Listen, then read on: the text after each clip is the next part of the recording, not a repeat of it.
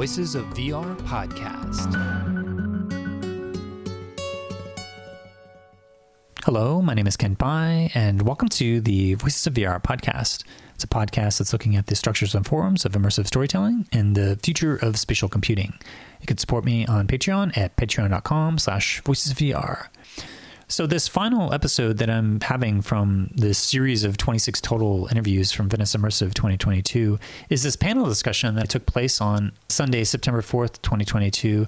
It was called The Art of Reviewing Immersive Art and Immersive Entertainment. And so it was a discussion that is a continuation of a number of different discussions that happened back in 2019 that I have recordings of and I haven't had a chance to release them yet, but hopefully will at some point here soon, because there's this larger question of how do you cover this immersive art? It's a new emerging form. And I've trying to figure out my own way here on the Voices of VR podcast, where I'm kind of blending different dimensions of oral history and going there and seeing these experiences and trying to recount different dimensions of what I experienced, but in the conversation with the creators. So it's a way to speak about and talk about these experiences in the context of a dialectic. But what is the process of doing reviews, and how do you even think about the different dimensions of these different experiences? And so there's a number of different film critics, people like Zan Brooks, who's a freelance writer and broadcaster, a former editor at The Guardian, as well as Federica Poradoro, who is an Italian journalist who's been covering the Venice Immersive each and every year and covering a lot of the film stuff, but also usually does a little bit of a coverage of Venice Immersive, as well as Roshan Tapani, who's both a film and video curator and a critic and a PhD candidate based in London, writing a lot about the films, but also starting to look at immersive art and immersive entertainment, immersive storytelling as well. And I'm also participating on this panel talking about my own process and philosophy of how I think about this. And as a independent entity and journalist, I'm able to kind of have a lot of leeway to try to forge my own path of finding ways to do that. So it's a great continuation of a lot of these different themes and topics. And I think there's a number of different ideas that are coming out of this conversation as well. And wanted to just share it out with the broader community, just because I think that, yeah, it's a bit of an open problem. There's plenty of different criticism that's happening in terms of immersive games, but this whole immersive storytelling dimension, there's not a lot of other folks that are really paying attention to it. And so I'm trying to do my part of in-depth coverage here with this podcast. It kind of marks my 26th interview that I'm publishing from Venice Immersive 2022 and around 23 hours total of coverage. And so it's quite a deep dive of what's happening there, but there's a need for lots of other people to cover this field as well, to have a whole ecosystem of critique and reviews as these creators are creating these different pieces. And if you're actually interested in hearing a discussion with each of the different pieces in competition this year, I recommend taking a listen back to episode 1121, where I talk with Paula Weiss to do a little bit of a spot review for each of the different 30 pieces in competition, as well as some of the other selection as well. It's about a 3-hour conversation. So that's what we're coming on today's episode of the Voices of VR podcast. So this panel discussion happened on Sunday, September 4th, 2022 at the Venice Immersive in Venice, Italy. So with that, let's go ahead and dive right in. Hello everyone, welcome to today's session, The Art of Reviewing Immersive Art and Entertainment. I am Liz Rosenthal, I'm the co-curator of Venice Immersive with Michelle Reac, and we're going to be moderating this discussion today. So I'm delighted to introduce our panelists, who are all esteemed writers, reviewers, and makers in some senses. So I'm going to start in the far end with Zan Brooks, who is an author, a film writer, was a former editor at The Guardian, and has been writing about film for many years, and came to our first Venice Immersive back in 2017. I dragged him over from his very busy schedule reviewing the film competition. And he's been a great supporter, has written several articles about us, I think, for The Guardian. And then I'm going to move on to Roshan Tapani, who is a contributor for Frieze magazine from the art world, and it also has some really exciting film projects. She has a VOD platform that specializes in films by women, filmmakers in the Middle East region, and is involved in many different initiatives across the film and art world. And then moving on to Kent Bai, that I think most of us from the immersive world, well, everyone knows Kent Bai. He has an incredible podcast called Voices of VR, which has a completely extensive collection of interviews and reviews of, I think, every single piece of immersive content that's ever been shown at a festival. Kent, what are you up to? How many? Well, I've recorded around 1,800 interviews, and I've published 1,120 so far. Yeah, so if you haven't... When did you start? It was May of 2014, so it's been over 8 years now. Yeah, so Kent has documented this whole movement and art form from the beginning. And then moving on to Federica Polidoro, who is an Italian journalist who works across print journalism and television and has covered Venice Immersive since the beginning as well, and has really been our voice in Italy and been a great enthusiast and supporter of Venice Immersive. Also comes from the film world and as an academic as well as a professor. And we are holding this event as a continuation of a forum that we held back in 2019, which was our last physical edition since this year, where we had a panel of critics and also had an in conversation with Laurie Anderson, who's an amazing multimedia artist and who was the president of our jury actually that year, but has shown her work in our selection twice. And it's a really important subject because at Venice Immersive, we started this section together because we really wanted to show the immersive arts are an art form. They may be nascent, they may be very new, but this is an art form that's arrived and should be recognised as an art form and not as R&D technology, not a gimmick, and something that we should really exhibit and experience in the best possible way. And we've been very lucky at the Biennale that we have a platform to do this in this beautiful space. So at Venice, we very much believe in an ecosystem. Projects are developed here in the Biennale College, so we're involved in helping ideate and develop new immersive art projects. We, at the film festival, have a market, the Venice Production Bridge, where we help projects that are in an advanced stage of development, find potential partners and financiers, and then with Venice Immersive, we are showcasing the best completed projects from around the world in official selection, in a competition, in an A-list festival, and representing them as the best in this new emerging area. So the final piece of the puzzle is really how does an art form exist if it is not reviewed, if it does not have cultural commentary around it? Does it become an art form once commentators and experienced critical thinkers and writers start considering what this language is? So that's what we're going to be discussing today. One of the outcomes of the discussion we had 3 years ago was really saying this is a little bit of a chicken and egg situation. How can you have platforms to review work when the distribution of work is such an issue? It's difficult. All the works that we are displaying here, many of them will not be visible after this. They will not be on a platform. They will not be accessible to just about anyone. So how do you try and push the agenda of distribution to make sure that the work can be seen, can be accessible easily for anyone to experience, and then so that the review can be exercised, that journalists can see the work, and then those reviews would help distribution as people are aware of them. So this sort of chicken and egg situation is something that will hopefully work itself through over time. But this was one of the things we left our discussion with. Now we're 3 years later. Do we feel that there's a difference? And to start this, I would really be interested in knowing from each of you, what are your constraints? There's a big difference between the way you work. Kent, we could start with you because you're your own man, you're your own media, but maybe not. You need to tell us. And then maybe Zan, with The Guardian, it's interesting to understand what kind of constraints you have when you are ready to review immersive, so that we can understand the sort of backstage aspect of reviewing, to understand where it's coming from. So maybe Kent, since you are probably the freest. I think that in looking at other media, because of the lack of distribution, there's been a drop-off of how they've been even covering it because people can't see the work that is being talked about. So I've had to figure out, how do you cover a piece of work that most people will likely never see? So it's actually driven me more towards an oral history perspective to be able to get a bit of the context of the story of the creator, what's their process, but also it gives me an opportunity to do a bit of a memory capture of like, here's what I remember from the experience. So then for people who haven't had a chance to see that experience, they can at least listen to the conversation with the creator and the maker and my experience of it. And then because I get to see an incredible amount of work, how does it fit into what else I've seen? What's new? What are the innovations? How are they pushing the medium forward?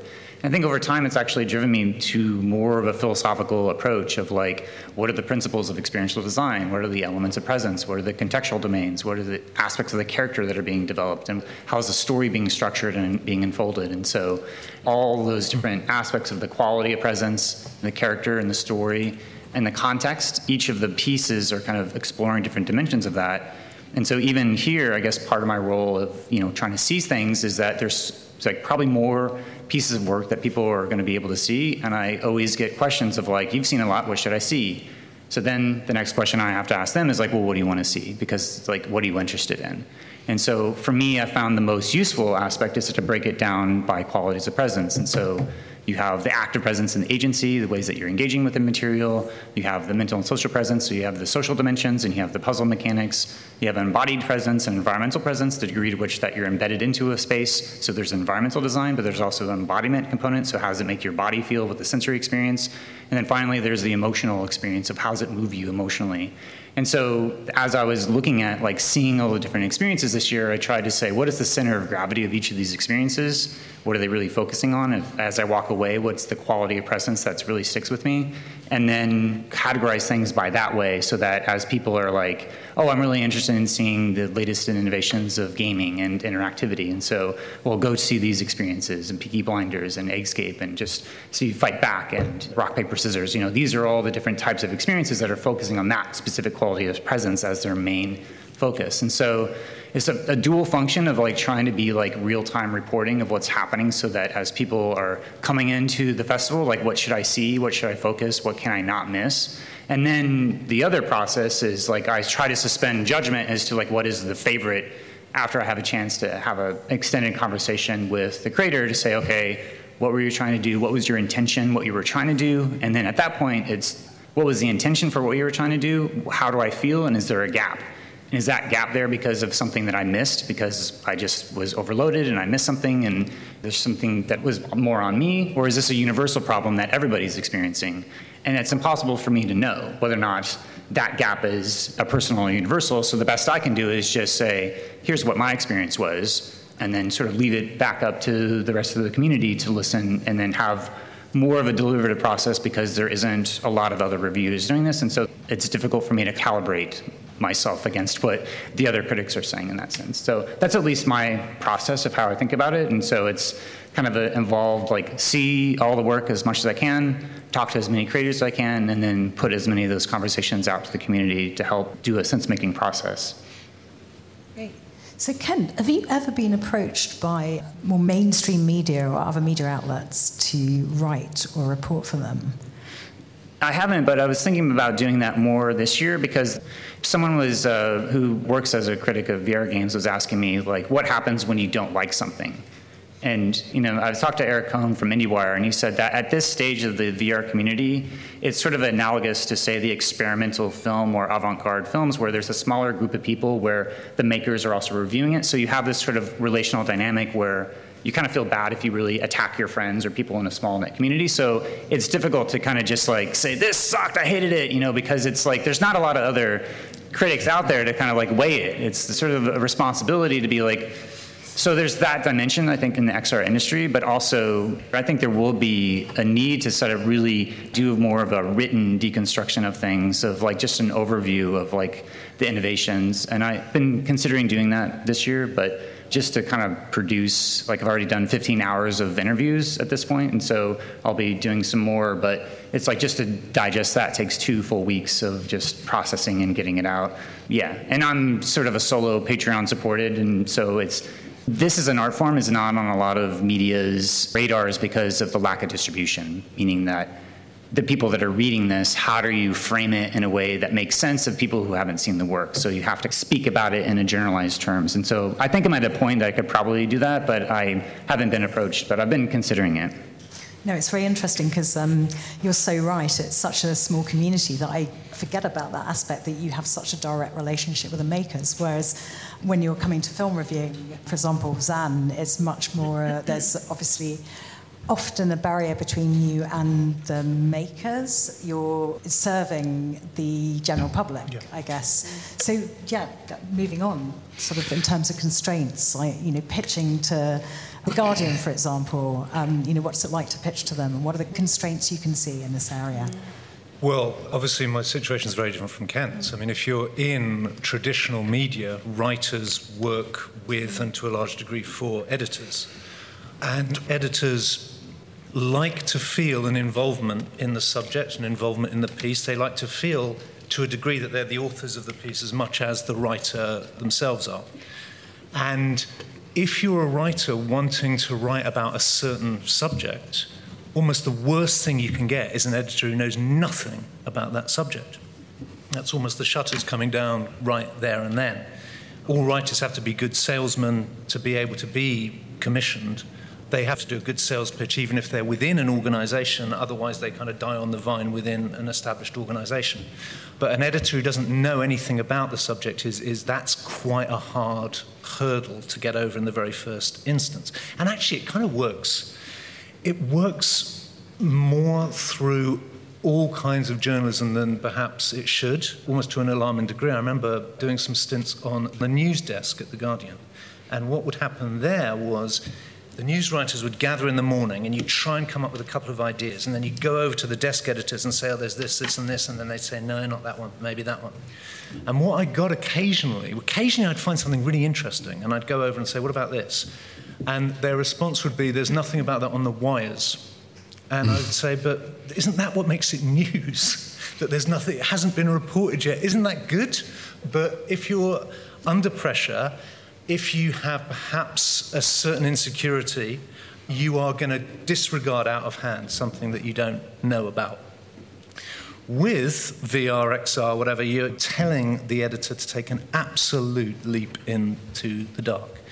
And the only way I think journalists at this point can get away with that is if that they are known and trusted by the editors. If they haven't screwed up, if they haven't let the editors down before, the editor might be prepared to take a punt on the complete unknown. The other factor, obviously thrown in with all this, is that if you're talking about traditional film reviews, particularly traditional film reviews at somewhere like Venice, at a festival, they are very much a part of an established system.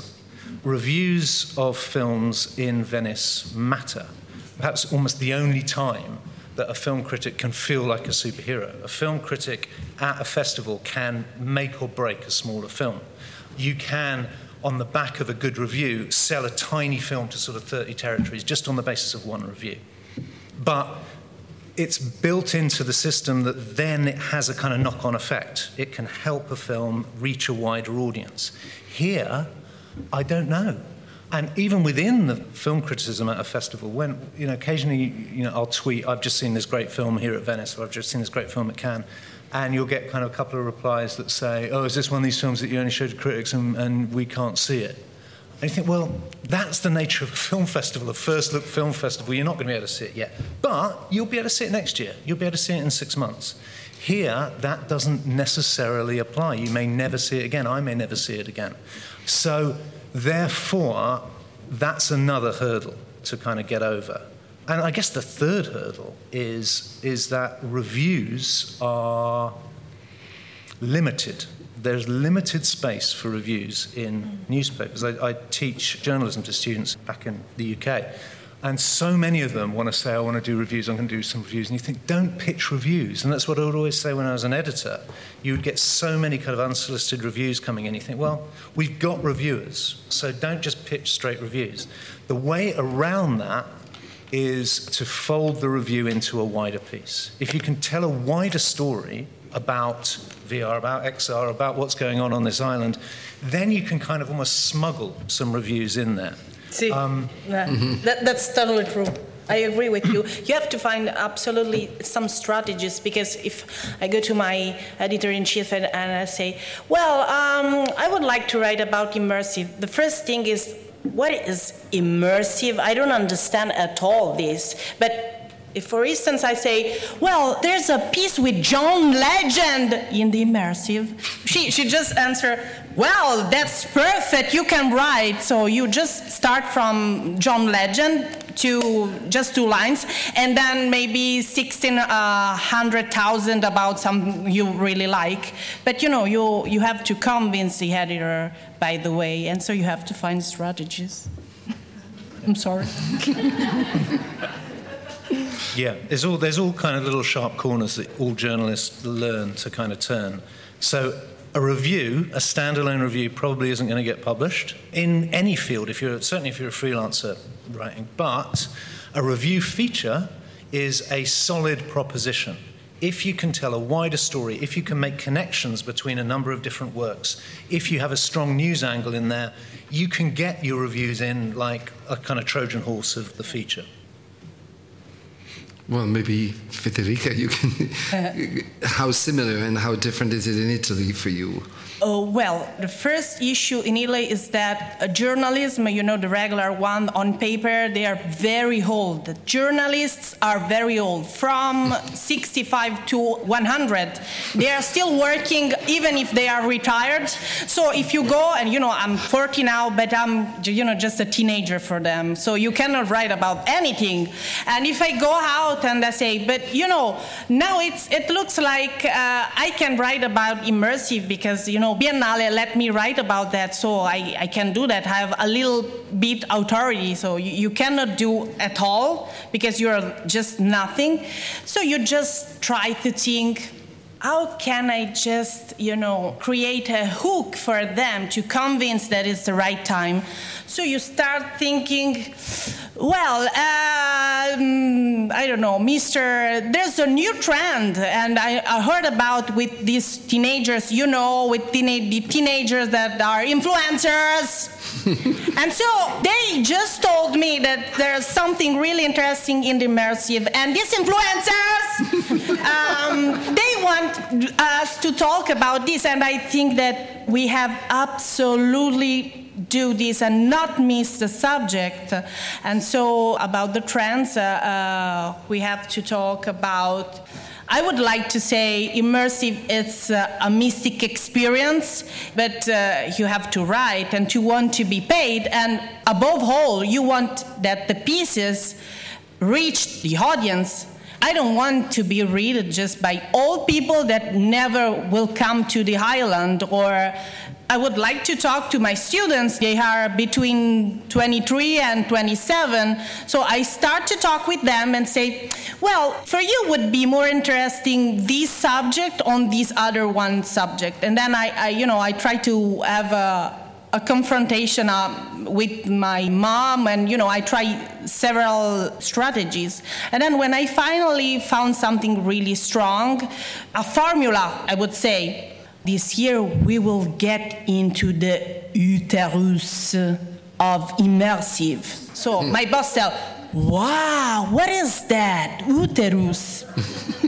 So I got my piece published, and I got published in the national issues. That is something that I'm really focused on, because sometimes you can write really in a specialized newspaper, and it's quite, fun, and but even you would like to involve people that doesn't know anything about the virtual reality, because until 7 years ago I didn't know nothing. I don't even own a Game Boy. So when I just arrived here, I thought, well, it will be just something really technical thing that but then I was just conquest, and my aim now is convince people, bring people to the virtual reality, and that's what is my purpose. Thank you, Federica, because I've been trying to explain to my parents what I do for many years, and I need you.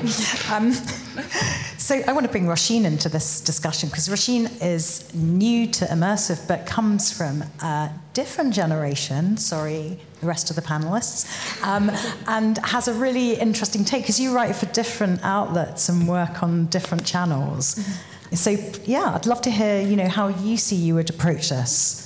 Yeah, I mean, I really agree with what Kent was saying about when people ask what to see, it's like, well, what kind of thing do you like? Because I work across mainly the art world, but in film, fashion, for Vogue and GQ, or for The Guardian, or for Frieze, or for a really vast range of different types of publications with different audiences.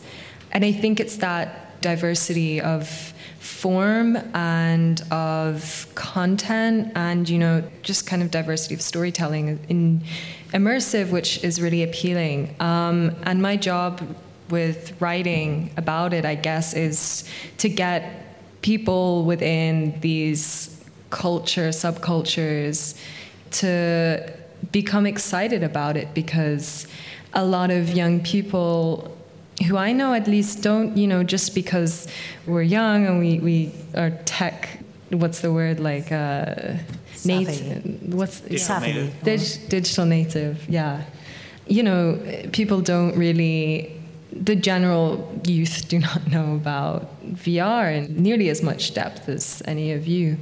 So that is what I feel like I have a responsibility to do, to sort of bring it to the culture, really. For example, I'm doing this article for Galdem, which is a platform for mainly consumed by young women of color. And I've spoke to some amazing, amazing creators since I've been here, and at the breakfast that Liz hosted yesterday with women, I keep wanting to say curators, creators. So that's like a responsibility that I have. As for how I want to speak a bit about how I've accessed immersive as someone who is not so well read, as it were, on immersive experiences. And I really found that it is the diversity of the form that has made there be easier entry points than others. For example, the frame rate, they were using 3D scanning technology and from an architectural background, and kind of was exhibited like a multi-channel video installation. So that was something that I, from an art background, found very accessible. And then I've had totally different experiences in immersive where I had no sort of entry point, and I just had to trust and really just open my mind to what I was experiencing.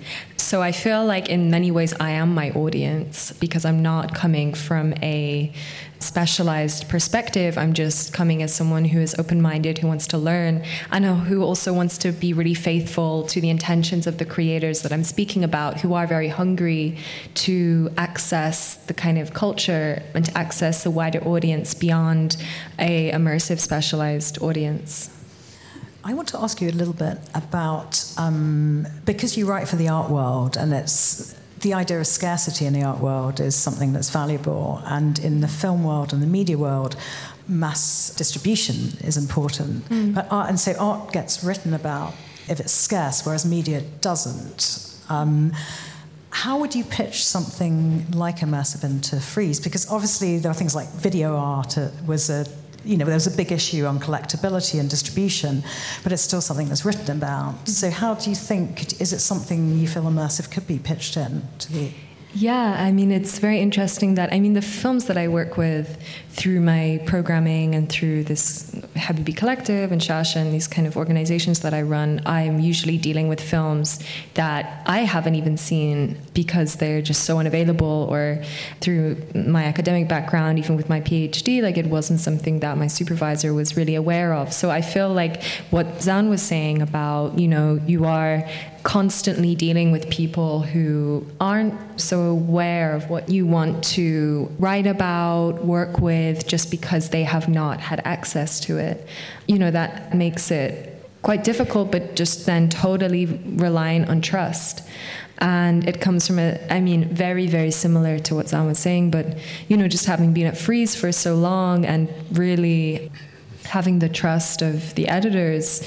They kind of give me free rein at this point, and I have taken many leaps and bounds with that. And in a way, I still, there is still constraints, because many of the editors who I've spoken to so far have been like, okay, but break down the tech. Like, they're all very concerned about the tech element of VR, XR.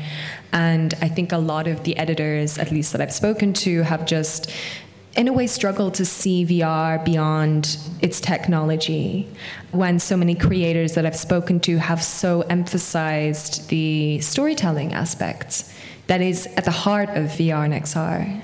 So yeah, that's, a kind of roundabout way of saying that it is something that not many people have experienced, but in the same way that as long as you've kind of had that experience, when you're writing a standard exhibition review, as long as you've seen the show and your editor trusts you, then, it's okay.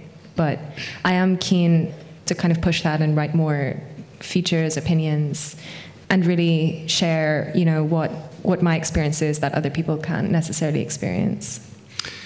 I'm curious, now that you've given us an insight into the context in which you operate, I'm really curious to know if, from your point of view, there is anything you feel that we, and when I say we, the community of people involved in making, pushing VR as an art form, we could do or we should do to help you, to help creating more space for reviews on what it is that we are doing. Makers, creators, producers, curators.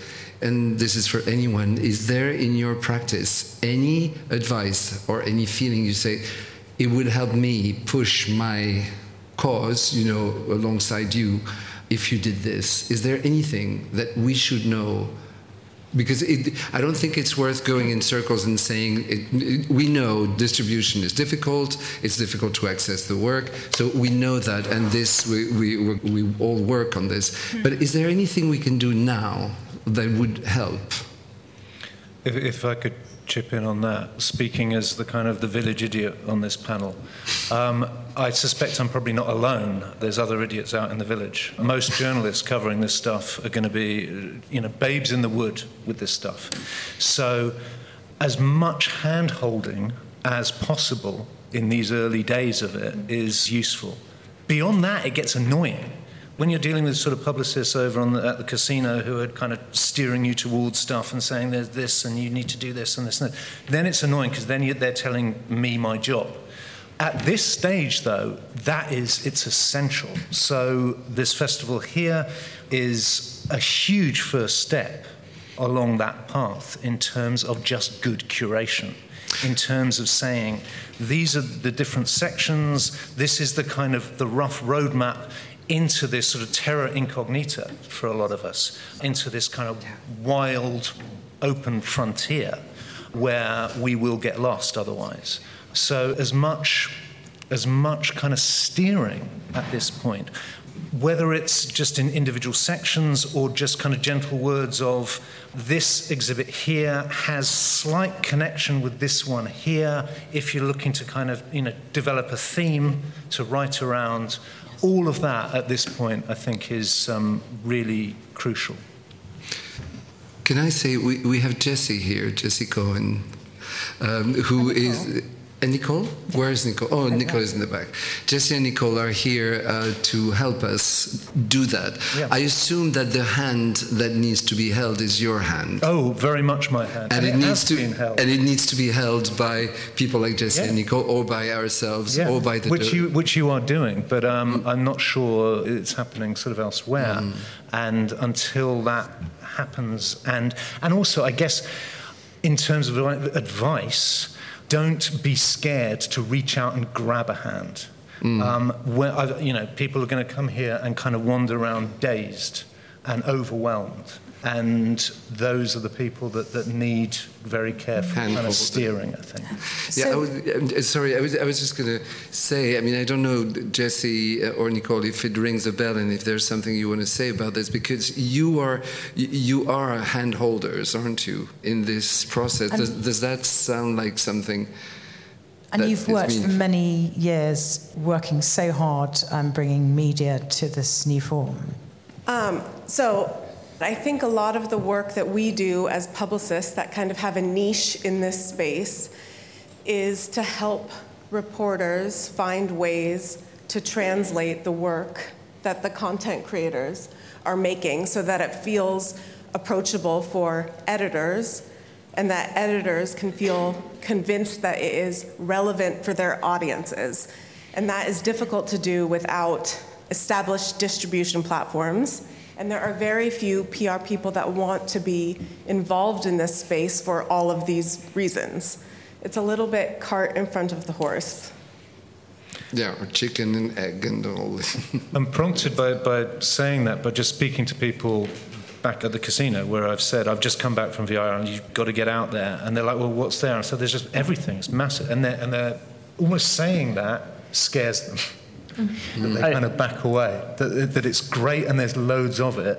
For some reason, it dazzles them.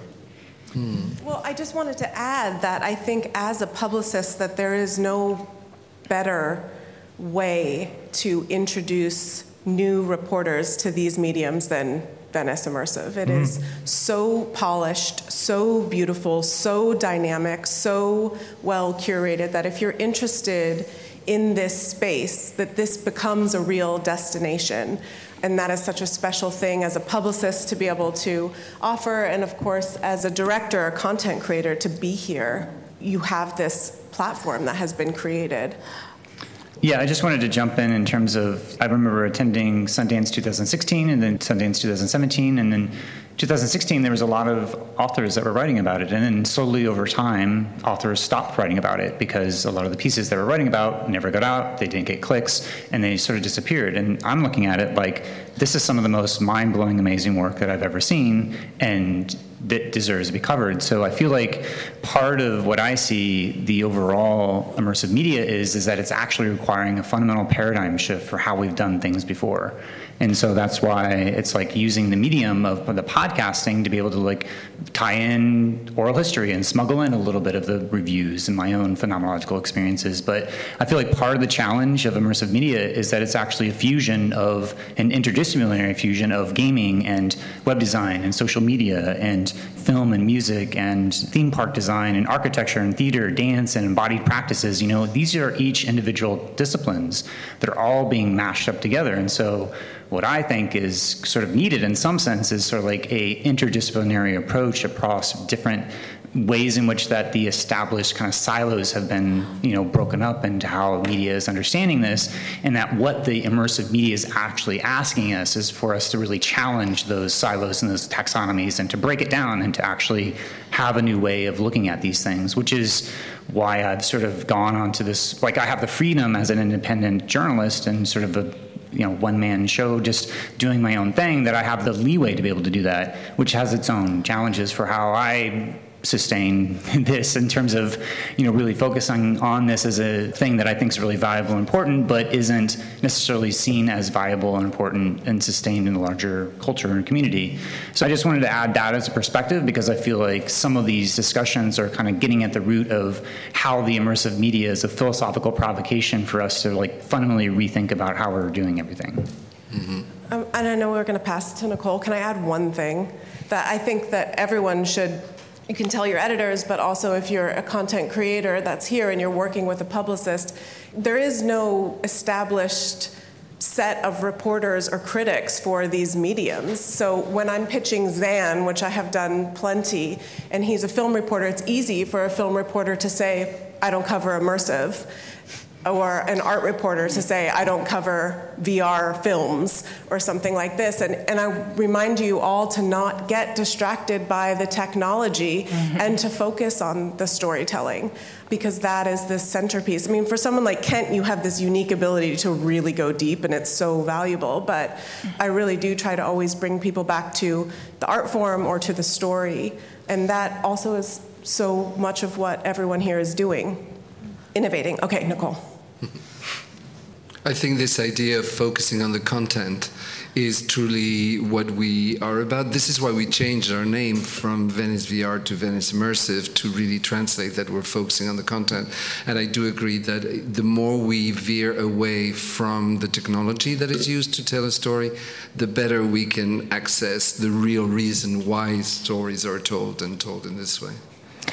I think it's important to add that as the publicist for this program, we take a lot of time with Liz and Michelle going through the entire program, project by project, to learn about each one so that we can create niche sheets that are available for journalists, so that when it goes back to what Zan is saying about, journalists feeling overwhelmed, as a lot do at festivals at times because they have a lot of ground to cover in a short amount of time.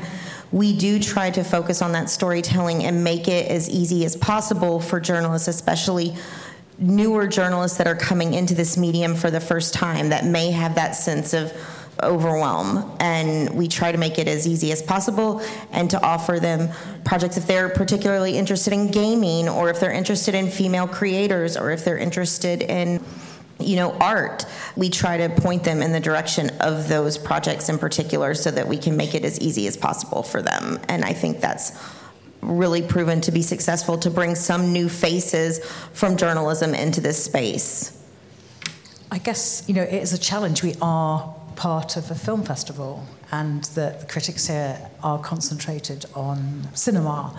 And I think, Kent, your point is very, very poignant, because when we're talking about what could you recommend, in fact, it is about creating multidisciplinary writers who take a kind of platform agnostic approach. And we were thinking about that, in 2019, it was something we really, we became very aware of, about this idea of cultivating new writers. Maybe that's a mission that we should be involved in. Federica, did you have any reaction? How can we help you? Well, I have a little bit different point of view, because I think that we have to create the audience. We cannot just go and say, we have a subject interesting to talk about. So for me, we have to start going into the university and legitimize the virtual reality throughout the academic speech. And so if, for instance, we would create a bound with a circuit of universities, institutions, and even museums, I don't know, in general, cultural institutions, with a participation of young students like mine that are just in front of us, or young people from all over the world. And maybe create, I don't know, some, how can I say, itinerary? Yeah, so after the Venice VR, a selection of VR thing going around the main university in Europe, in the United States, and whatever. So you start going to the art of the future, telling them, this is the future. It's not just the metaverse as Zuckerberg called it. Metaverse is just nothing if you put in paragon of what we have in front of us. But it's kind of, hard even to me, explain them. Have you ever been in the virtual reality and they start talking about something that is kind of a PlayStation thing, but it's not. And for me, it's kind of hard explaining them that it's a really deep experience. So for me, we should start thinking about academic writings, essays, studies, research about everything we had since now, starting from what Biennale and Festival of Venice did, because it's here that virtual reality became an art. Before it was just technology, right?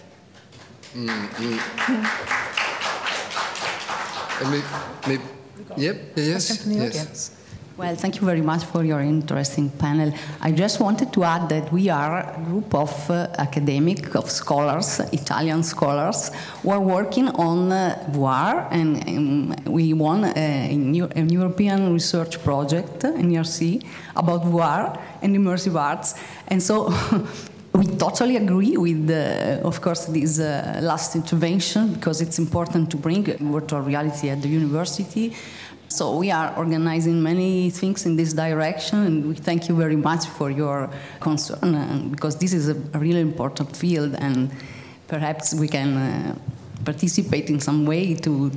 Our project is called An Icon, meaning an icon that is not real an icon, because it negates its essence of image, trying to conceal itself and try to be environment, to be a real world without a frame, so without the classic topics that are used, the classic devices, like a frame to produce images. So we are trying to think philosophically and from the point of view of filmology about this subject, and trying to, for instance, trace the differences between the cinematic language and the voir. And we are based in Milan, in the Department of Philosophy.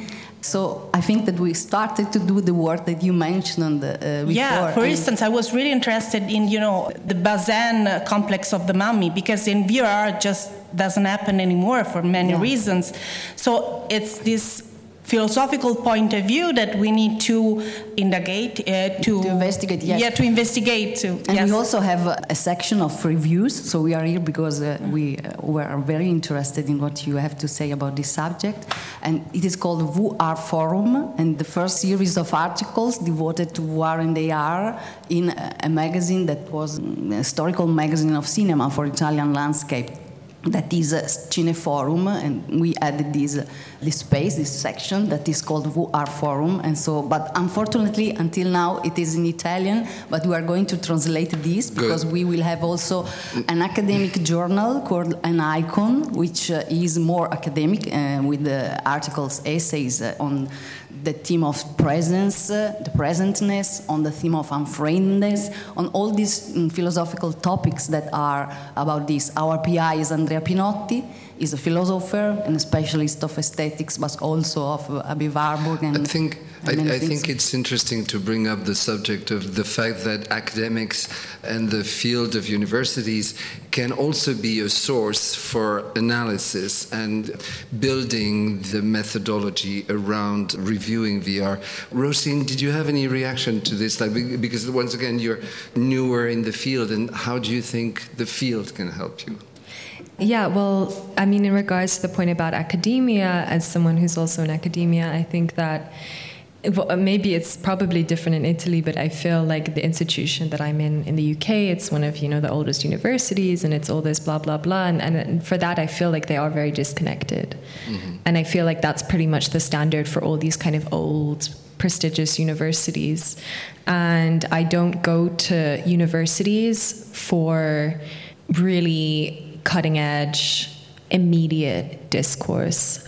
So that's something that, as a journalist, I really tap into much more than with the kind of academic work that I do, or the way that academia exists in criticism in the contemporary in the UK.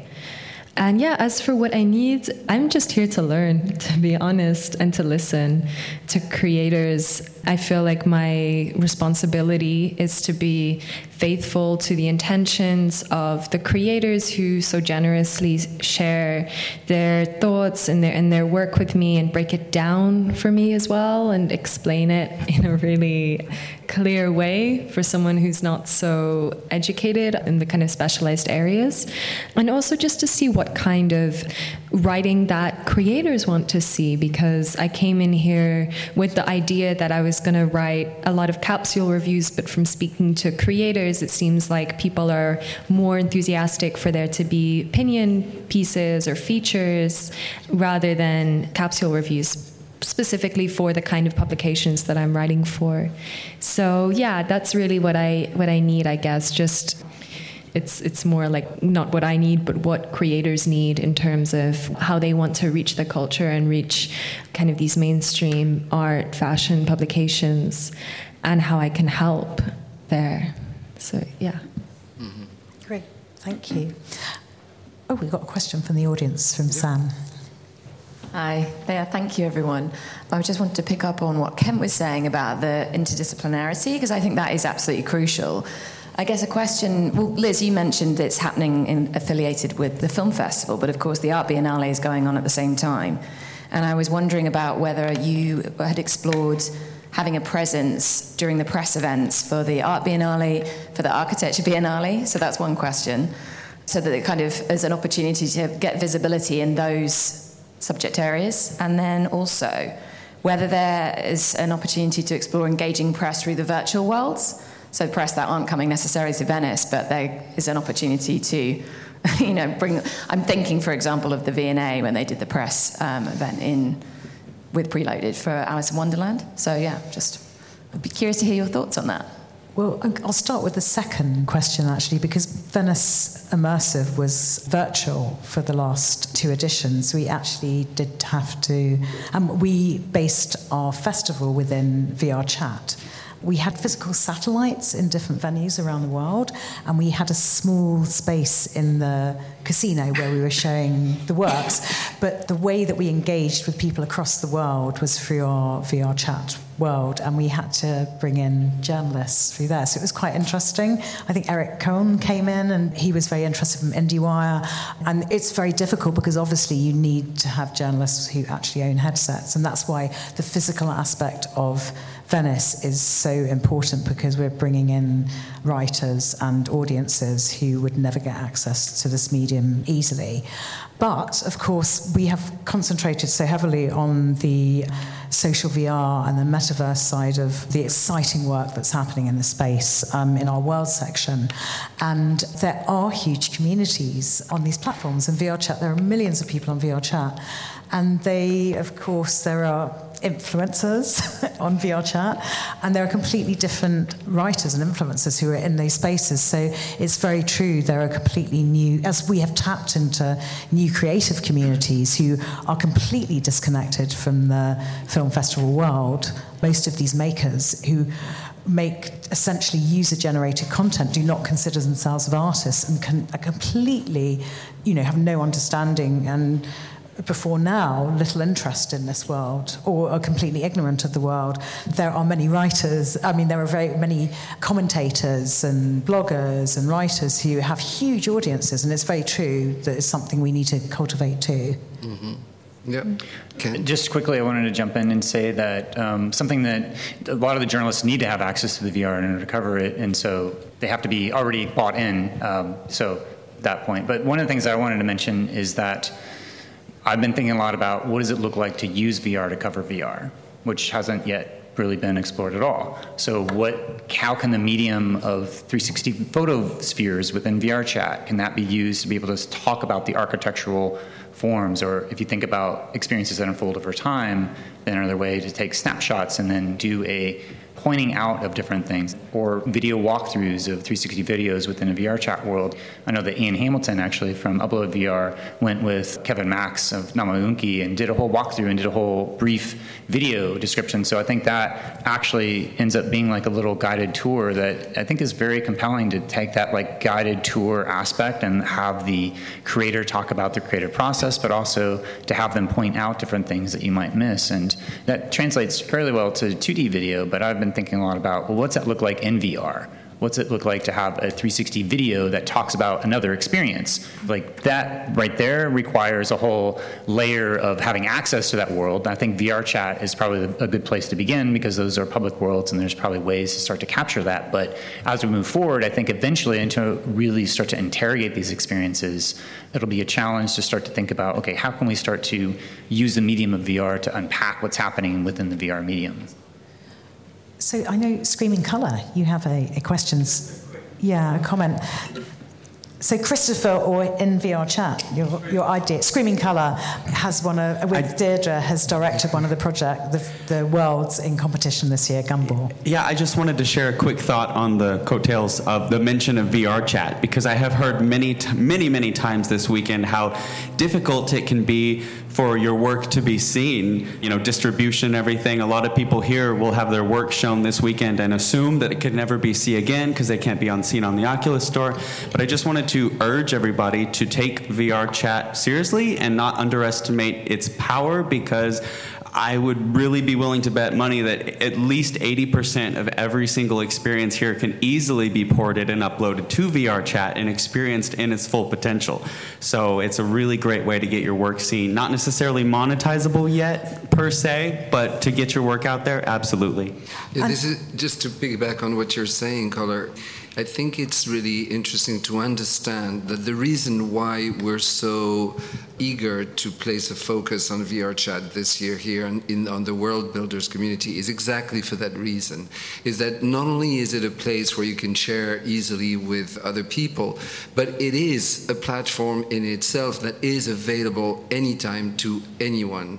Yes, you cannot monetize yet that access, but just the fact that your work is available and accessible all the time makes a huge difference with the distribution challenges that non-online works are facing. If I can, I want to add something. Okay, it's not monetizable, but we have to enjoy this moment of freedom, because within 2, 3, 4 years, we won't do what we can do now. And now we can do mainly everything we want. So we have to enjoy it. Almost. There's still some moral criteria that still are... I think they exist in VRChat. They also exist in VRChat. Well, although I've heard that there is a dark VRChat, like there's a dark internet. I don't know. I've never. It all happens in the private instances. So. Is there what? Sorry. There's public and private instances. So there's quite a lot of other things that are happening in the private instances in these. The dark side of yes, absolutely. VRChat. But we actually last year when because we created these very elaborate Venice Worlds, we did have preview rooms of all of the experiences. So we did do some journalist tours. I mean, we took Kathy Hackle, who's a very well-known Forbes writer who writes more from a business and technological approach. We took her on a tour. You know, it's a fantastic place to showcase work. And also the other thing is you can film within VRChat. So you can actually, there are camera tools on your basic avatar interface. So there are so many things that you can create within the platform very, very easily.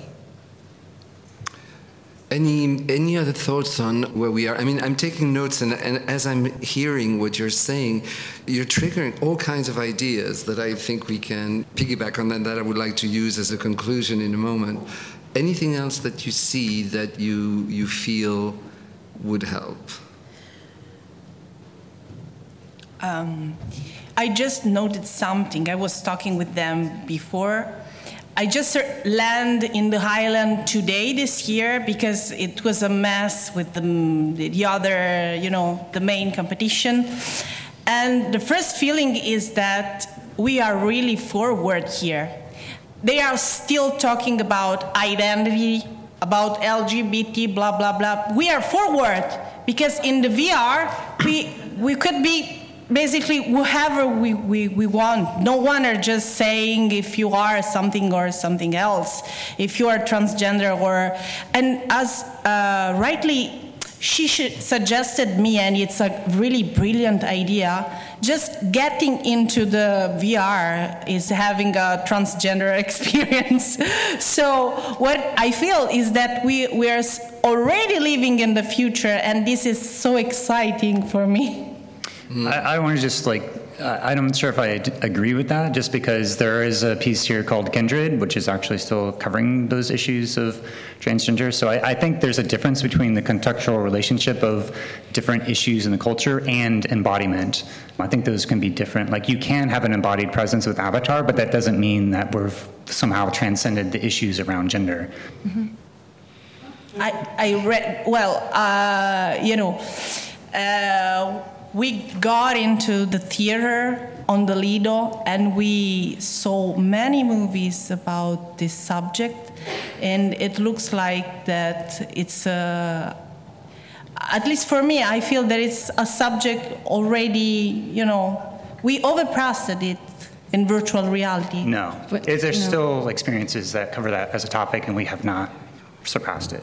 So I think especially when you are like a white woman, it's not something that is directly experienced.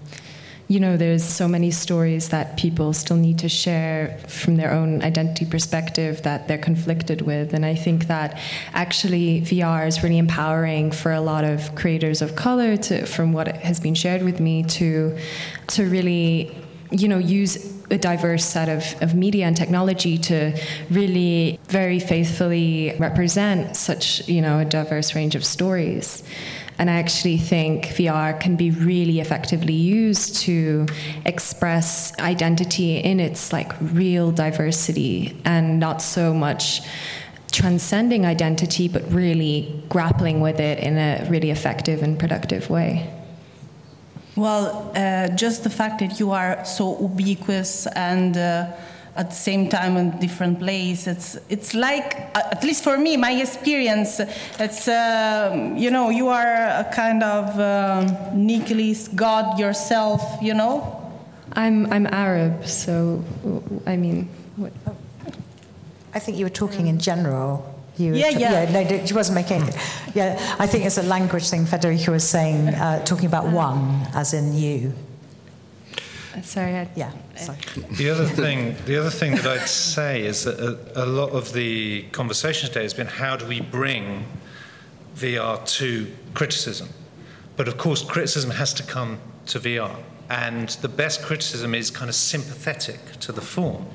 And it's going to be really interesting over the next 10 years or so to see how what we think of as criticism, as arts journalism, responds and kind of maps itself onto this new form. And I guess it's sort of happening already. I mean, it's interesting what Kent was saying about VR reviewing within VR. And it seems to me, just grappling with it myself, coming from a film background, I'm used to sitting in a dark room with lots of other people, and I have a notebook, and I'll sit there in the dark kind of scribbling stuff so I can get lines from films down and observations at the time to refer back to later, whereas obviously here you can't. You're in your headset. It's full immersion, so then you have to take some time afterwards to kind of write notes.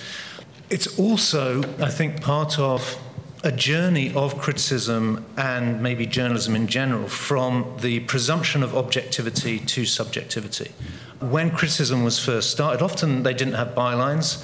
You never used first person. It was never, I thought this. There was this notion of the writer being simultaneously anonymous and godlike. It was the sort of the judgment. That has obviously changed down the decades of 100 years or whatever we've had film criticism. But I think that is now going to be, that's just built in. If you watch a film and there's a bum unnecessary scene in it, that's the director's fault, that's the film's fault.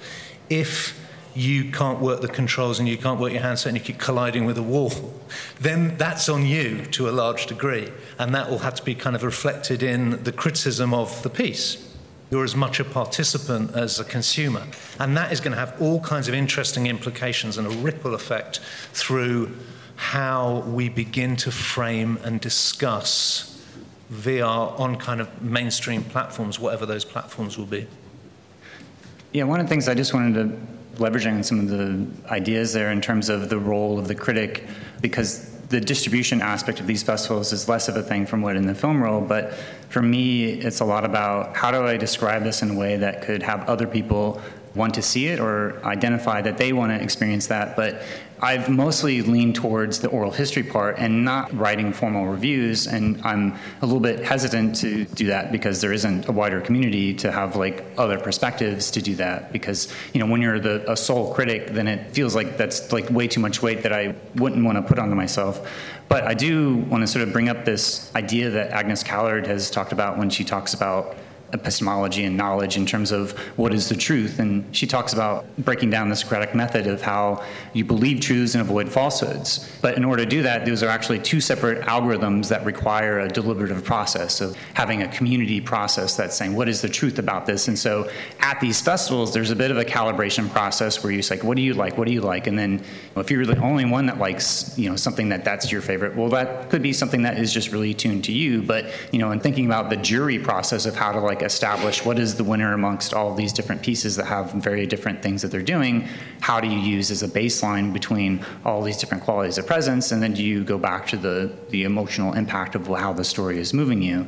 Like thinking about the medium in that way, but also what is the truth in terms of your critique. And so for me, I try to like hold loosely about what my own opinion is as much as I can. So when people ask me what's your favorites, it's sort of a question that I do have some things that I do really like, but then I want to talk to the creators, and then after that process of talking to the creators, a lot of my insights sort of change from that. But then still, it's like, do I want to sort of take a declarative saying, here are the best of experiences? Because there is this kind of like need for, people have limited time and attention, what should they see? But also, what is the role of that critic to sort of amplify things to get out and to find an audience that otherwise wouldn't? And so I guess there's this dilemma that I have with like, trying to have my opinions, but also hold them loosely. And so by holding them loosely, it's to, in a more of a dialectical conversation in the interview process with the creator. So bringing the creator in the conversation and then sharing that as a conversation and then putting it out. So it's a little bit of like, how does that get translated into the critique? I think is still a bit of an open question, for me at least, as the field is so nascent in its being that it feels like a lot of weight to put on to have those. But if there was a community, I think I would feel stronger of maybe voicing that more, knowing that there was other perspectives, because as someone who's oriented towards pluralism, I wouldn't want to have like a single authoritative view, and understanding in the future how you describe the essential aspects of that experience so that it eventually finds the people. And I think that's the sort of challenge of matching the total possibilities of experiences with the people to watch it. Yeah, well, there's no reviewing or criticizing without identifying the audience you're reviewing for. I guess that's what you're meaning. And this is something that is still in development. I think, Federica, you wanted to say something? Yes, I want to say something about the criticism, because the criticism that we knew, the one that we studied in the academy, doesn't exist anymore, upon my personal point of view. Or at least we have a really small audience that we cannot rely on when we are talking about a subject so important. So I think that we have to find a way to intrigue the new audience. And I'm always trying to talk the simplest way. For instance, I have a 6-year-old kid, Aurelio, and so I'm starting to talk about virtual reality with him when he was really young. He was just arrived when I landed here. So he grew up listening to these two words, virtual reality, and he always asking me, what is this virtual reality, Mom? What is that? What is this? So I need to catch his attention. And I try to explain him, well, it's another kind of world of reality. For instance, you touch this, you can feel it with your palm, with your hands, but in virtual reality, sometimes this is not true. There's a shortcutting of senses. And he tried to think, and then maybe after a couple of hours, he came back and say, what are you saying, Mom? Can you please explain me better what it means that I can build a pot with my voice? So this kind of strategies too helps people to be intrigued. Curiosity is some way to reach a biggest audience, because there's something that happens so strangely. We just saw the Bardo movie by Inarritu, and the main character was flying. We know that Inarritu loves the main character flying as Marcello Mastroianni in 8½.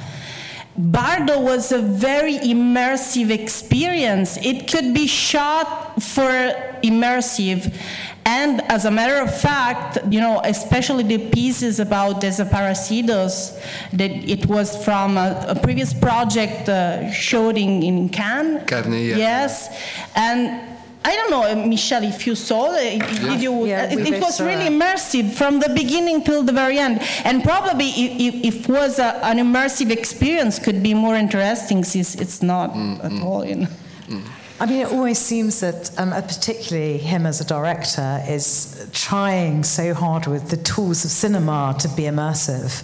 He's trying to move out of the screen almost, and you almost feel that just use immersive technologies. But he did that in Cannes a couple of years ago. He did Carne y Arena. Carne y Arena, yeah. Which had sort of dodgy optics, though, because it was basically stretch limoing guests out to an aircraft hangar outside town and giving them some champagne and then stretch limoing them back. And then it was all about Mexican immigration and things like that. So it was... They didn't handle it. I said they should have taken our shoes away and made us walk back. Yes, exactly. Well, they took your shoes away and then they gave them back to us with a glass of champagne. Yeah, maybe shoot you. Yeah. Unless there are other questions, I think we're going to wrap. I would just like, as a conclusion, I would just like to share a few insights that I got from everything you said. And starting with what you just said, Federica, really ties in with Zan's hand-holding request. And this idea, I think it was you, Kent, who said this idea of translating part of the experience in VR through flat devices such as teasers or trailers or excerpts that sort of help understanding, I think is a very good idea to try and bridge. It's about bridging what we do, the community that we are, with more established communities, whether it's in the performing arts or in cinema. And I think this is something we really need to work on, to try and take away the friction or the intimidation that this new media represents for almost everyone. And Federica, you said something that really brings up an idea that we started discussing with Landia, who did a panel here on sustainability and trying to be aware of how we can reduce the carbon footprint, for instance, of our productions. And what you said about the link with universities and local touring, I think is a very, very interesting idea.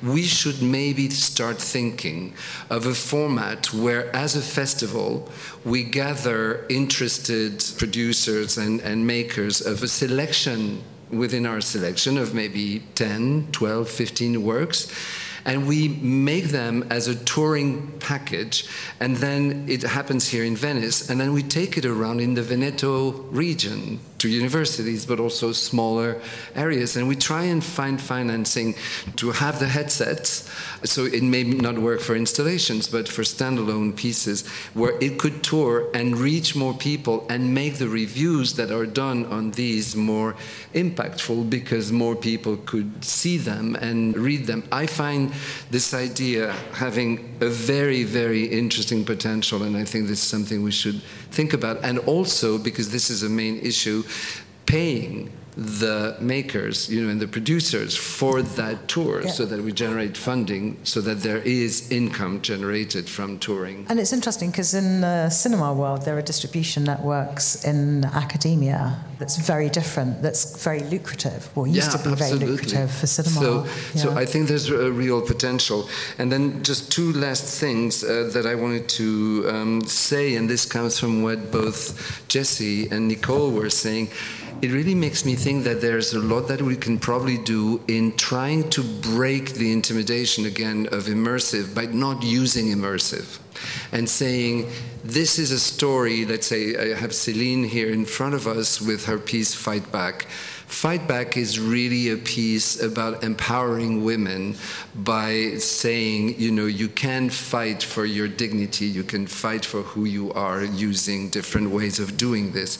And we can focus on that, on the theme. And yes, it's an interactive piece, but it could be attracting a whole audience if we sort of short-circuit the technical dimension of it. And not even using it as a game, but maybe not even using the game, and I'm speaking in a format like this in a film festival. And the last thing I come out from this panel with is something that you mentioned, and I think there was a little bit of understanding with Roshin, between you and Roshin and Federica. It's when you're talking about identity and when you're talking about we're all transgender when we are in VR, I think it's actually more a question of analyzing what it means to be able to choose your identity. What does it mean to have that power, to not be submitted any longer to what fate has decided for you? Whether you're born a woman or a man, you can, in VR, be a sausage or a banana, and it's absolutely fine, and no one is going to question that choice, and I think that's what you were relating to. Thank you very much. More than transgender, which is a very loaded concept. Choosing your identity is quite transgressive, because this is not something you've been able to do up until now. So I think there's a lot of perspectives and ideas that, at least for us, come from this, and with that we can explore. And as we know, this is something in the making. The community, the art form, everything. If there are no other questions or comments, I think we're going to close this. Do you agree, Liz? Absolutely. Unless any of you want to add something as a conclusion? Yeah, the only thing I'd say, which I think has been sort of implicit in the whole conversation today, is that we're talking about the problems of it. It's the best problem to have. It's the best problem to have the shock of the new and say, how do we make this just accessible to people and not scare them off? Far better that than if we were sitting here saying we've got these old bones that we're flogging again, that we've been flogging for 100 years. How do we sort of paint them up and make them look sort of semi-different? This is, this is the great challenge, but far better than the alternative. Yeah, and I just wanted to say that there's been a lot of talk about the metaverse and the future and the potential, and I've done a number of interviews with Monica Biloskita, who talks about how it's the science fiction writers and the storytellers who are creating the narratives and stories that imagine the future that we want to live into, and it's the technology is a part of that, but it's actually the storytellers have more power, and that a lot of the myths and metaphors that we think about to imagine this future has been a lot of dystopic, Ready Player One and Snow Crash. And so, but for me, when I think about what is happening here at Venice, to me, coming into the island, into this space and going into the portal, into these magic circles, into these other realms and coming back out, that to me is sort of the essence of what I think of what the metaverse is going to be in the future, which is these interconnected spaces that we go into and we receive story and we understand about ourselves, and we're able to come out of it being changed or being empathetic to other stories or just learning about a potential future that hasn't happened yet. And so I think what you are doing here and what other film festivals have been doing for many, many years, starting with Sundance in 2012 when Nani de la Peña's Hunger in LA first aired, in the festival context, that you have this evolution of these distribution spaces that are kind of like the prototype for what I want to see the metaverse be, which is that there's this access to these stories and immersive experiences, and how to make that more from this very custom bespoke implementation that we have here at Venice, but as we grow that out into the future of these interconnected worlds, that it'll be much more accessible for an audience and get all the distribution things settled out. But for me, I think this as a model of coming into this space is kind of like a framework that I like to think about as the future of the metaverse and the future of where this is all going. Thank you. Thank you very much, all four of you. Thank you for your thoughts and sharing. Thanks you for all of you to being here and sharing this very interesting brainstorm with us. I would just like to remind that at 5 o'clock we have our traditional daily Meet the Creators that will be hosted by Liz. Yes, and we have 5 projects that we're going to be discussing today. I'm trying to remember what they are. Sorry. I know we have Lustration with Nathan, and who else do we have, Michelle? Sorry. So today we will be talking with authors of Rock, Paper, Scissors, of Nissa, On the Morning You Wake Up to the End of the World, Lustration, and Stay Alive, My Son. Thank you. Thank you so much for being here.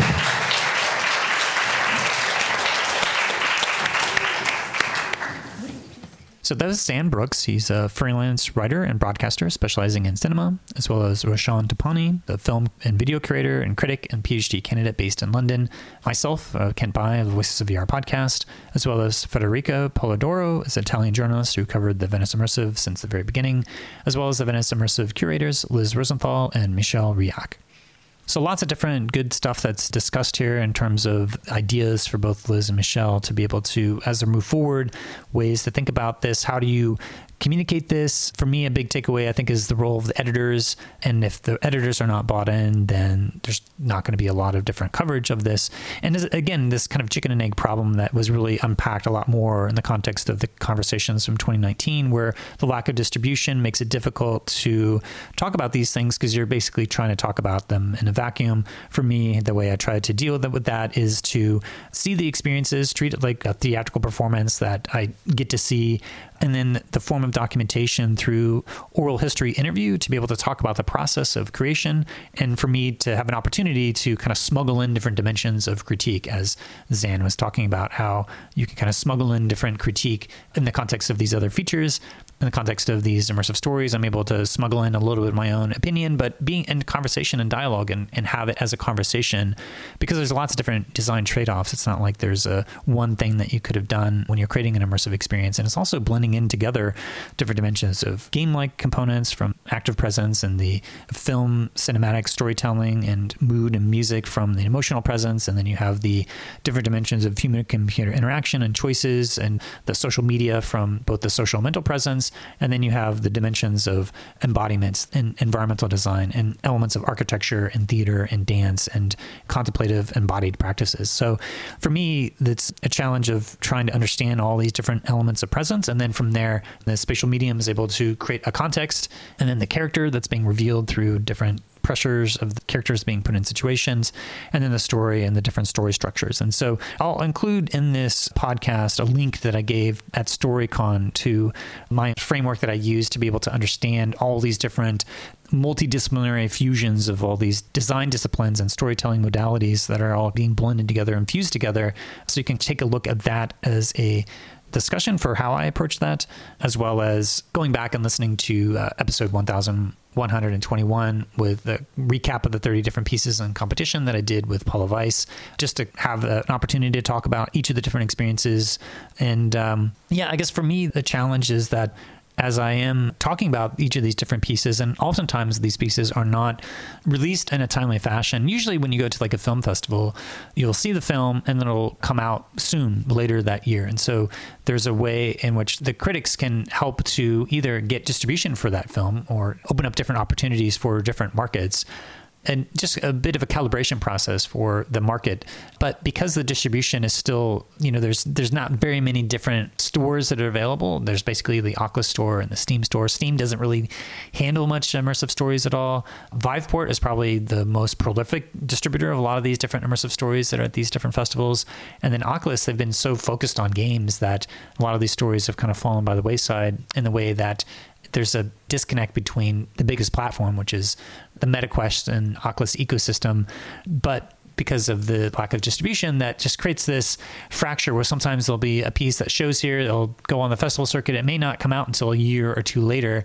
And so I'm releasing all these different interviews now, but you may not have an opportunity to see that as an audience. And so there's this disconnect between the coverage of these different types of pieces and people that aren't able to actually see them, which creates this larger chicken and egg problem for most of the other media that doesn't even cover it at all, and they just don't pay attention to it. And so it kind of has this weird vacuum of not a lot of discussions or criticism from a cultural context, but some of what I think is the most interesting work that's happening in the XR industry. So it's kind of like this weird place that I find myself in, this liminal space of covering this stuff that a handful of people get to see, and that has this huge influence for the shaping of the future of the medium. But yeah, it's difficult to cover, difficult to understand.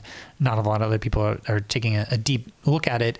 So yeah, it's kind of like just trying to do my part of witnessing and getting all this stuff out there. And I've got a huge backlog of hundreds of interviews that I've done with these other pieces. And some of them have released, but again, because of that gap, it creates this weird fracture between how to cover what's new and novel versus it is in the film festival circuit. And then after that, it becomes more widely available. So yeah, I'm trying to do my best as a one-man shop and, independently funded. So if you do value this work, I should just give a shout out that I am largely supported by Patreon. And if you want to support this work, then please do support me there. Yeah, just to be a witness to a lot of this work and to also just tell this larger story of this unfolding of this medium over the past 8+ years now that I've published over 1,100, and I guess this is episode 1,144. So yeah, and I have lots of other interviews I've already recorded, and want to continue to do that, to get out there. So hopefully it'll be useful for folks to be able to understand both the structures and forms of immersive storytelling. And it's been very helpful for me to help to understand the deeper patterns. And I wanted to also just mention that as I go on site to the different places, there's a way that I'm trying to see everything as fast as possible, and then to do a Twitter thread to give enough of a spot digest of a piece, 280 characters, and to give a sense of, is this an experience that people want to see or not, or is this want to be on the radar? And what do I find interesting about the piece, and to try to tell a little bit about that, and all within the context of one tweet. So it's a little bit of a alchemical digestion of what is going to be the thing that is going to help describe what this experience is. And there's this real-time element. As people are going to these festivals, then there's lots of stuff to see, oftentimes more stuff that's available to see than they'll have time to see, or just is not available to book and see everything. So it's difficult for people to see everything. So there's a need for, as a journalist, to see everything as much as I can, as quickly as I can, and to broadcast out to the larger community, here's what is happening, here's what you should try to see. And so that's another function of, I guess, that real-time coverage versus the more in-depth coverage, which I'm doing like this 26 interviews and 23 hours of coverage, doing a really deep dive and excavation of all the different insights and forms and the different trends that I see. Yeah, and I just wanted to acknowledge that there was a bit of a conflict, a disagreement, and some unsettledness in this conversation that I felt in real time, where there was a bit of miscommunication at one hand, and then on the other hand, there was this thread of a conversation that was talking about issues of gender and transgender, and how just because within the context of virtual reality, you're able to choose your gender expression maybe more fluidly, for me, that doesn't necessarily eliminate all other aspects of gender in terms of being able to transcend it, especially when it comes to back to your physical representation, as well as the larger cultural dimensions of some of these issues as well, especially LGBTQ plus issues. So I just wanted to point that out, because it's a very slippery slope just to say, okay, just because you could say, let's say, change your race within VR, all of a sudden that's going to allow us to transcend race, and we've now gone beyond any sort of issues of structural racism. I think there's some parallels there in terms of whether it's race or whether it's gender. There's a difference between an expression of identity and some of the larger cultural context of some of these issues. And I think there was also some legitimate miscommunication that was happening there that was not quite understanding what exactly was said and was left unsettled in the moment. But yeah, I just wanted to address that here in this moment as well, because I understand the larger point, but I also disagree with some of the logical extreme of some of those conclusions. So anyway, this is kind of wrapping up my coverage, and just want to kind of reflect on that, just because it's a kind of a unique process that I go through to do all this stuff. And there's a dilemma of, I'm able to capture so much more stuff than I'm able to put out. And so it just takes a lot of time. It's a month after the festival now that I'm just now getting out these 20 different interviews, 26 total. But yeah, it just takes a lot of time and energy to kind of like digest and process all the stuff that's happening there. So anyway, hopefully you've been enjoying this drop of 20 plus interviews from Venice Immersive. And yeah, I'll be going to the IFA Doc Lab, and Rain Dance is coming up. I'll be a judge on that. And there's also the 5 Hours Festival that is having a number of different experiences as well that's coming out. So definitely check out 5 Hours, check out Rain Dance, and then IFA Doc Lab is the next big event that I'll be at, connecting to the documentary community. And Casper Sonnen does a really amazing job of curation there, looking at the bleeding edge of what's next in terms of the emerging forms of documentary and immersive storytelling. Really look forward to seeing the latest selection there at the IFA Doc Lab. So that's all I have for today. And I just wanted to thank you for listening to the Voices of VR podcast. And if you enjoy the podcast, then please do spread the word, tell your friends, and consider becoming a member of the Patreon. This is a listener-supported podcast, and so I do rely upon donations from people like yourself in order to continue to bring you this coverage. So you can become a member and donate today at patreon.com/voicesofvr. Thanks for listening.